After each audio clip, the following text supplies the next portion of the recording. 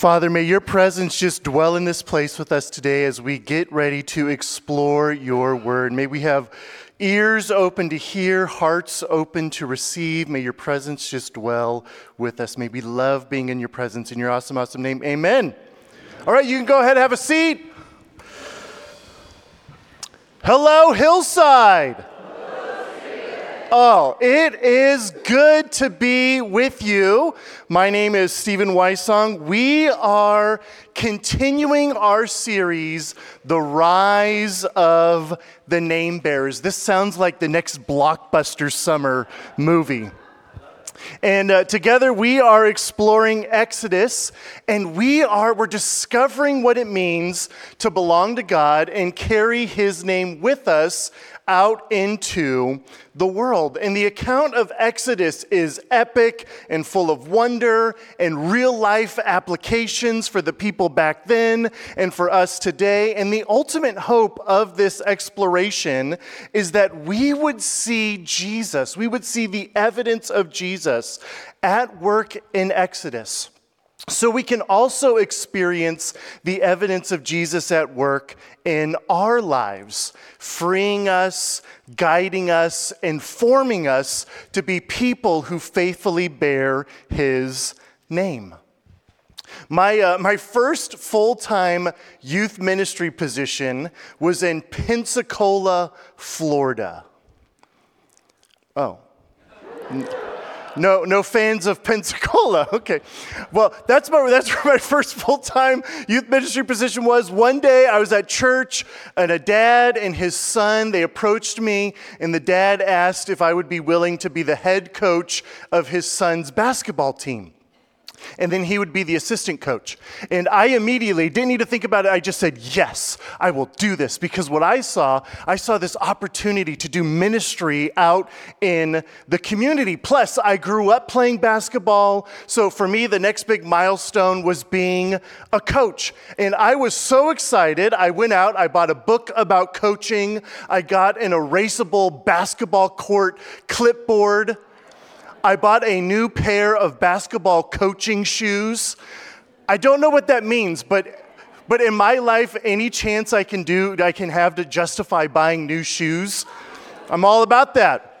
So I did that. I got a shiny whistle, and when I got to the first practice, I ran some drills, I drew up some plays, and I tried to build some team chemistry. But the sad truth was our team was not very good. And when the season started, we started 0-3, 3 straight losses. And they weren't like close losses. We were getting blown out of the gym. And then a miracle happened. We won a game. It was awesome. And then we started to win all of our games. And then we made it into the playoffs. We get into the playoffs and we win our first playoff game. And then we make it to the semifinal game. And I was coaching up a storm. It was. And in the semifinal game, we kept it close the whole time. It was a real battle. And this is where I have to tell you about the point guard of our team. The point guard on our team was a kid named Logan Kilgore. And that name sounds like he would be a big kid, but he was really little. And Logan was not having a good night in the semifinal game. He kept making bad passes. He kept taking bad shots. And during the fourth quarter, I called a timeout, and we got in the huddle. And in the huddle, Logan started to cry. My coaching book did not prepare me for emotional breakdowns in the team huddle. So I told Logan, I said, dude, you got to sit on the bench. And so he goes and sits on the bench. We get back into the game. I walk over to Logan. His head is down. I said, Logan, are you okay? And he kind of looked up at me and goes, no, coach. And then he started to weep. And then a brilliant idea struck me. I walked away from Logan and I thought, this is my chance to give him a shot at redemption, for coaching glory. And so I waited for the next dead ball. Dead ball came. I looked down the bench. I pointed. I said, Logan, get in there. And the assistant coach stood up with fire in his eyes and he goes, no! What are you doing? He's playing horrible. This was in front of all the parents watching. But I thought, this is my moment. This is Logan's moment. So I looked at the coach and said, hey, chill out. And I sent Logan into the game. Logan's play ended up losing us the game. And I announced my retirement from coaching after that season. What Logan needed from his coach was a break. He needed rest. He needed some gentle encouragement. He didn't need to be my chance at Hollywood coaching glory. I made the wrong call.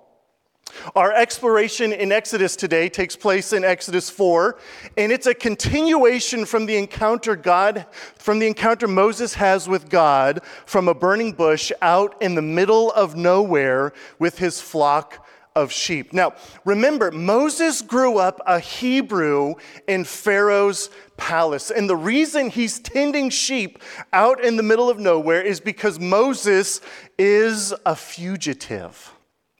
One day Moses saw an Egyptian harming some Hebrews, and Moses struck the Egyptian down and buried him in the sand. The Bible is amazing. This is like, what is happening? So I've been thinking Moses is kind of like a vigilante too, right? Egypt is the political power at the time. The Hebrews are the enslaved workforce. And now the Egyptian police want to get rid of Moses. And the Hebrews, they were not impressed by what Moses did. So Moses ran away. Moses took the law into his own hands, and nobody liked that. Talk about some spicy drama. And so when Moses encounters God in the burning bush out in the middle of nowhere, Moses is carrying all of this emotional turmoil and traumatic baggage with him. But God informs Moses that Moses is part of God's plan to do something good and epic and wonderful. But Moses is convinced that God has made the wrong call. Just listen to Exodus chapter 4, verse 1. Moses answered, "What if they won't believe me and will not obey me, but say, 'The Lord did not appear to you'?" I find it so fascinating that Moses is literally experiencing a supernatural phenomenon. A bush is on fire, it isn't burning up, and God is speaking to him. God is literally giving Moses his life mission supernaturally. That's incredible. And instead of throwing a praise party, Moses gets worried about what other people are going to think about him. God, if I go and tell people you sent me, Moses is saying they're going to reject me. Maybe the biggest thing that prevents us from sharing our experiences with God to other people is we're afraid that they won't believe us. It's the fear of rejection. So often, because of our past mistakes, we get tricked into believing that God could never use someone like us. That people will see through us that God made the wrong call. And you know what? God wants people to see through us, because when they do, God knows they will find in us, what they'll see through us is God's good and holy love at work in us.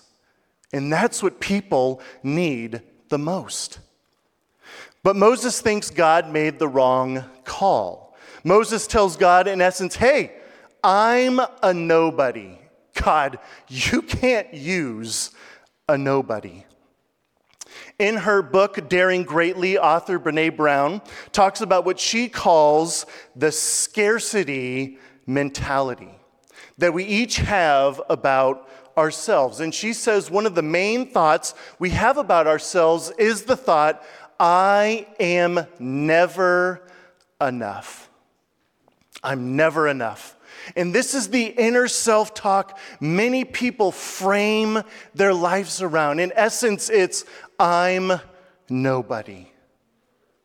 You know, sin tricks us into thinking we are nobody. But sin doesn't make us nobodies. Sin makes us lost. But in God's eyes, we are somebodies. We are so valuable to God. God goes out searching to help us find him, and in the process find ourselves in his love. God calls Moses to be the chosen leader for God's people, and Moses says, I'm nobody. Moses thinks God made the wrong call. And see, what Moses is doing is Moses sees all of the challenges before him. He's looking ahead and he knows how hard it's going to be. Moses is looking, he sees the wickedness around him, and then Moses is looking inward and he sees the weakness in him, and he thinks God made the wrong call. He chose the wrong person, and we do this too. And this mentality of ours, of thinking that we are never enough, causes us to be inactive in our faith. And before we know it, we become paralyzed by a false sense of self-doubt and a loss of identity. And for some of us, we think it's our past that prevents God from using us. For others of us, we think it's our intelligence or our looks or our personality, or our social status. For plenty of us, we are bombarded by big breaking news stories, and we wonder how our small lives could do anything. And when our primary thought is about how insufficient we are sidelining ourselves from experiencing the sufficient power of God. Because get this, God always makes the right call. He always makes the right call. And when God calls us, he isn't making a mistake. God knows exactly who he is. And because God knows his identity perfectly, God is in the perfect position to tell us who we are. Because God made us. And to God, you are valuable, you are wonderful, useful, and brilliantly made.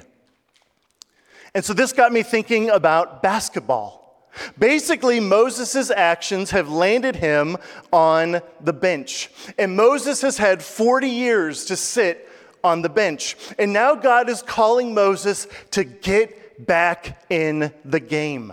And to do this, God has to coach Moses up. And what happens next is God gives Moses 4 messages to inspire Moses to get back in the game. And so here's the first message. The first message is the message of transformation. The message of transformation. Listen to this. Exodus 4:2-4. The Lord asked him, "What is that in your hand?" "A staff," he, Moses, replied. "Throw it on the ground," he, the Lord, said. So Moses threw it on the ground. It became a snake, and rightfully so, he ran from it. The Lord told Moses, "Stretch out your hand and grab it by the tail." So he stretched out his hand and caught it, and it became a staff in his hand. I love this. God asked Moses, "What's in your hand?" God is pulling Moses away from obsessing over all of his what-if questions and into what is really in front of him in the present moment. What's in your hand? Moses is holding his shepherd's staff.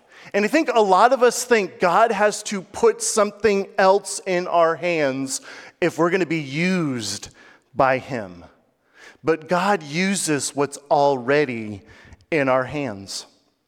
Moses grew up in an Egyptian palace, and holding a scepter in your hand is what made you powerful. That's what Moses thought. And so Moses, he has a lowly shepherd's staff. And so humanly speaking, a king's scepter beats a shepherd's staff. But God is letting Moses know that God is with him, and that's way more powerful than a scepter. With the staff Moses is holding, God will perform wonders. The Red Sea will be parted, a battle will be won, deliverance will happen. It's the staff, not the scepter, that God uses to deliver his people. And to prove his point, God transforms the staff into a snake. And I would do this, Moses did this, you would run away. And when Moses picks the snake back up, it becomes the shepherd's staff again. It's this wonderful sign of transformation. God is able to take something dangerous like our pasts, and he's able to turn it into something useful. But it's not just about the transformation of the staff into a snake. It's the transformation of Moses and his identity. I mean, think about it. Here Moses is a shepherd of sheep, and when he leaves this encounter with God, he will become the leader of a nation or a shepherd of people. God always makes the right call, and he uses what's already in our hands. Whether that's a tool, a skill, a passion, a device, or your baby's diaper. God uses what's in your hand to make a difference around you. The key for us is to entrust what is in our hands into the hands of God. The second message is the message of testimony. Listen to what happens next. Verse 5. This will take place, he, the Lord, continued, so that they will believe the Lord, the God of their ancestors, the God of Abraham, the God of Isaac, and the God of Jacob, has appeared to you. God reminds Moses who he is and what he's like. The same incredible and unstoppable and compassionate God of Moses' ancestors, the God who is all-powerful, all-loving, and true to his word, is here in that moment with him. It's a reminder for Moses to believe in God and take God at his word. The same God who was with Moses' ancestors is still alive and active and present. And he's still alive and active and present with us today. But God isn't finished yet. You've met Moses for 2 weeks now. He's stubborn. So God has a third message for him, and this one is pretty cool. The third message is the message of restoration. Listen to what happens. In addition, the Lord said to him, put your hand inside your cloak. So he put his hand inside his cloak, and when he took it out, his hand was diseased, resembling snow. Put your hand back inside your cloak, he said. So he put his hand back inside his cloak, and when he took it out, it had again become like the rest of his skin. If they will not believe you and will not respond to the evidence of the first sign, they may believe the evidence of the second sign. Again, the Bible is so cool. God gives Moses a magic hand. It's awesome. This is a sign, it's another miracle of transformation, that God can take something that is unhealthy and restore it to something that's good as new. God has a call and a purpose for every single person. God heals us, transforms us, and unleashes us into the world around us to be bright, shining lights for his name. And that's one of the reasons that God appears to Moses in the burning bush. The burning bush is God's way of showing Moses what he has planned for him. Moses is the weak bush, but God is the empowering fire. And with God's help, Moses can accomplish anything. But there's a warning in God's fourth message, and it's the message of missed opportunities. Listen to what happens. Verse 9. And if they don't believe even these two signs or listen to what you say, take some water from the Nile and pour it on the ground. The water you take from the Nile will become blood on the ground. The staff turning into the snake, the hand becoming unhealthy and diseased, and now the water turning to blood, all have to do with life and death. And they anticipate the struggle for freedom that's about to happen in Egypt. But God gives us his word, and he shows us his miraculous work to give us hope. And with the water turning to blood, God is giving a glimpse of how we can be so caught up in our own stuff, we miss being part of God's family. You see, if we won't receive God's word or miracles, what's left is a missed opportunity. According to God's game plan for human beings, the worst place to be on earth is on the bench watching God's plan unfold instead of participating in God's plan. And here's a Bible fun fact. I love Bible fun facts. Here it is. Exodus 3 and 4 is the longest recorded conversation in the first 5 books of the Bible. The more you know, okay. And here's the crazy part about this conversation is it's mostly God talking. And after God gives Moses his 4 messages, listen to how Moses responds. This is Exodus 4:10. But Moses replied to the Lord, "Please, Lord, I have never been eloquent, either in the past or recently or since you have been speaking to your servant, because my mouth and my tongue are sluggish." I've always heard Moses might have had some kind of speech impediment, and maybe he did. But in his Holy Spirit-inspired message in Acts chapter 7, here's what Stephen says. This is who I'm named after, by the way. A Stephen fun fact. Wow. But here's what Stephen says in Acts 7, 22. Why did I say 22? Oh. So Moses was educated in all the wisdom of the Egyptians and was powerful in his speech and actions. So maybe Moses isn't being totally genuine here in Exodus chapter 4. Maybe Moses has lost his confidence because he's ashamed of his past. Maybe Moses isn't as elegant with his words like he once was. After all, he's been preaching to sheep for 40 years. And God lets Moses know that Moses is actually in good company because God is the one who designed the human mouth. God assures Moses that he will give him the right words and he will teach Moses what to say. And so when God calls us to something, he enables us with what we need to accomplish the work.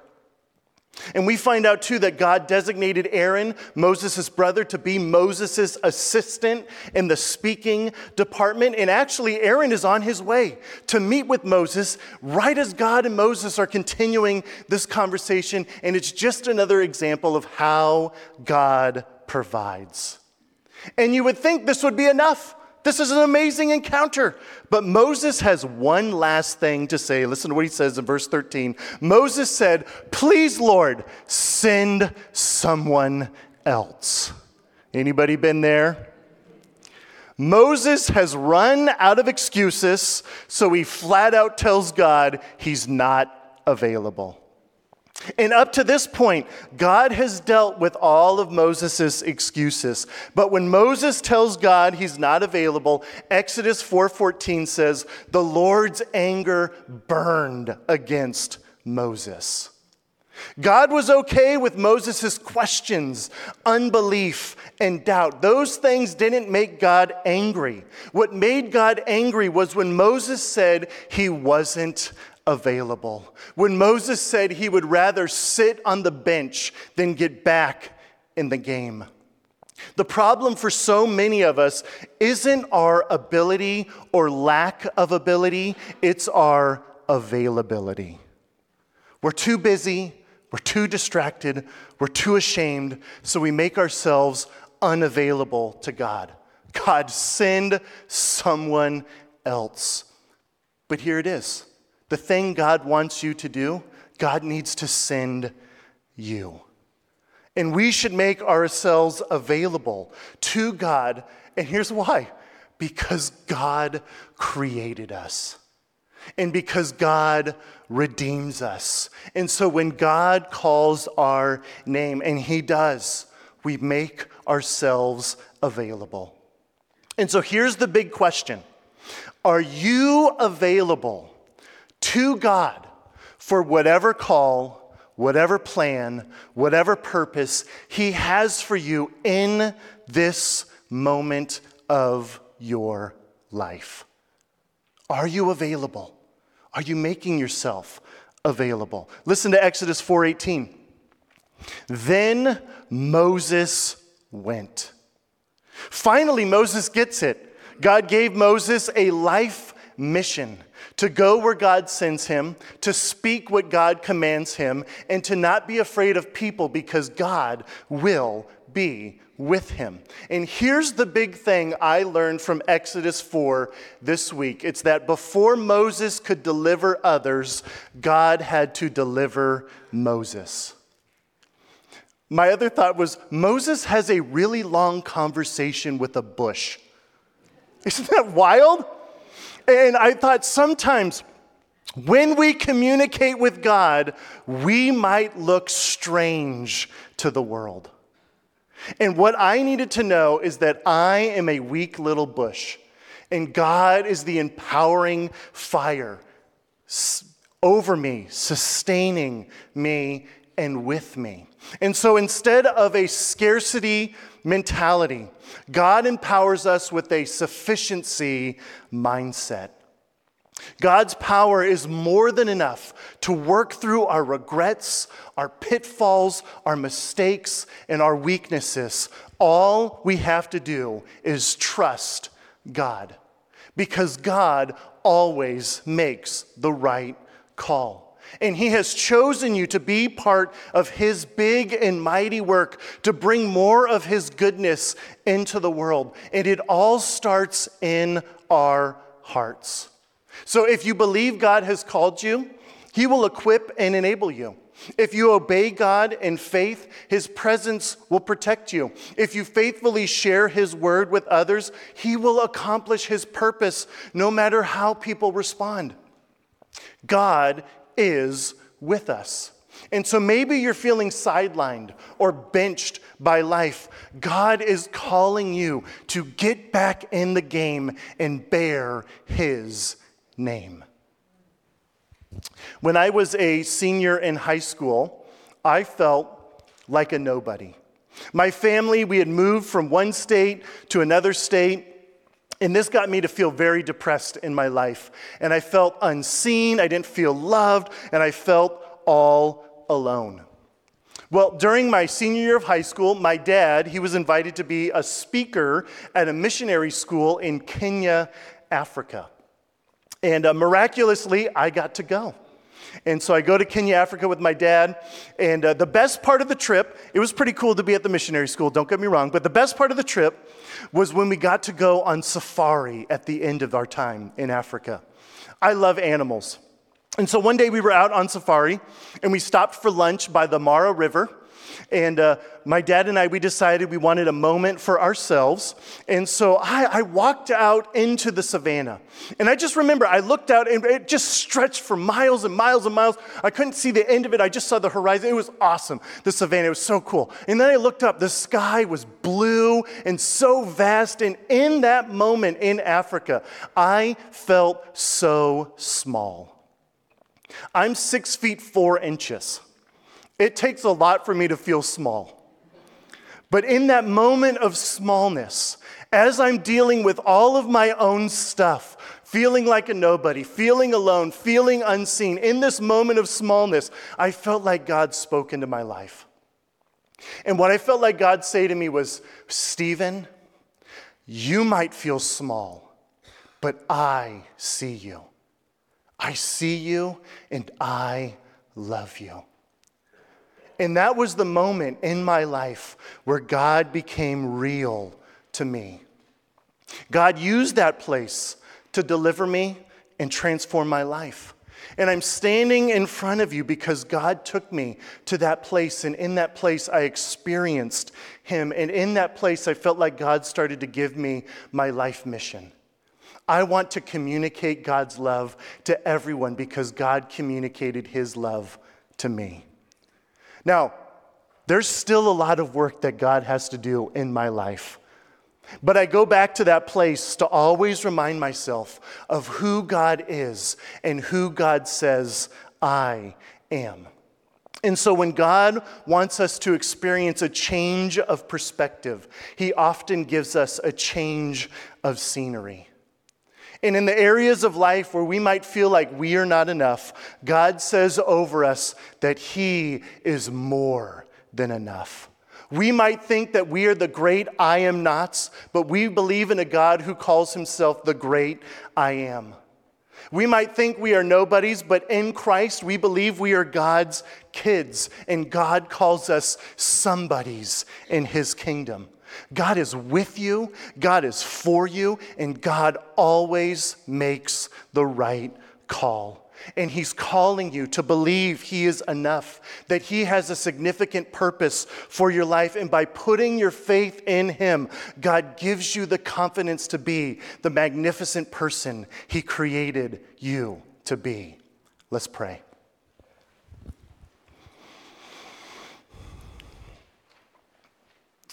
God, there's probably a lot of us in this room that we look at the things happening in our world, the big breaking news stories.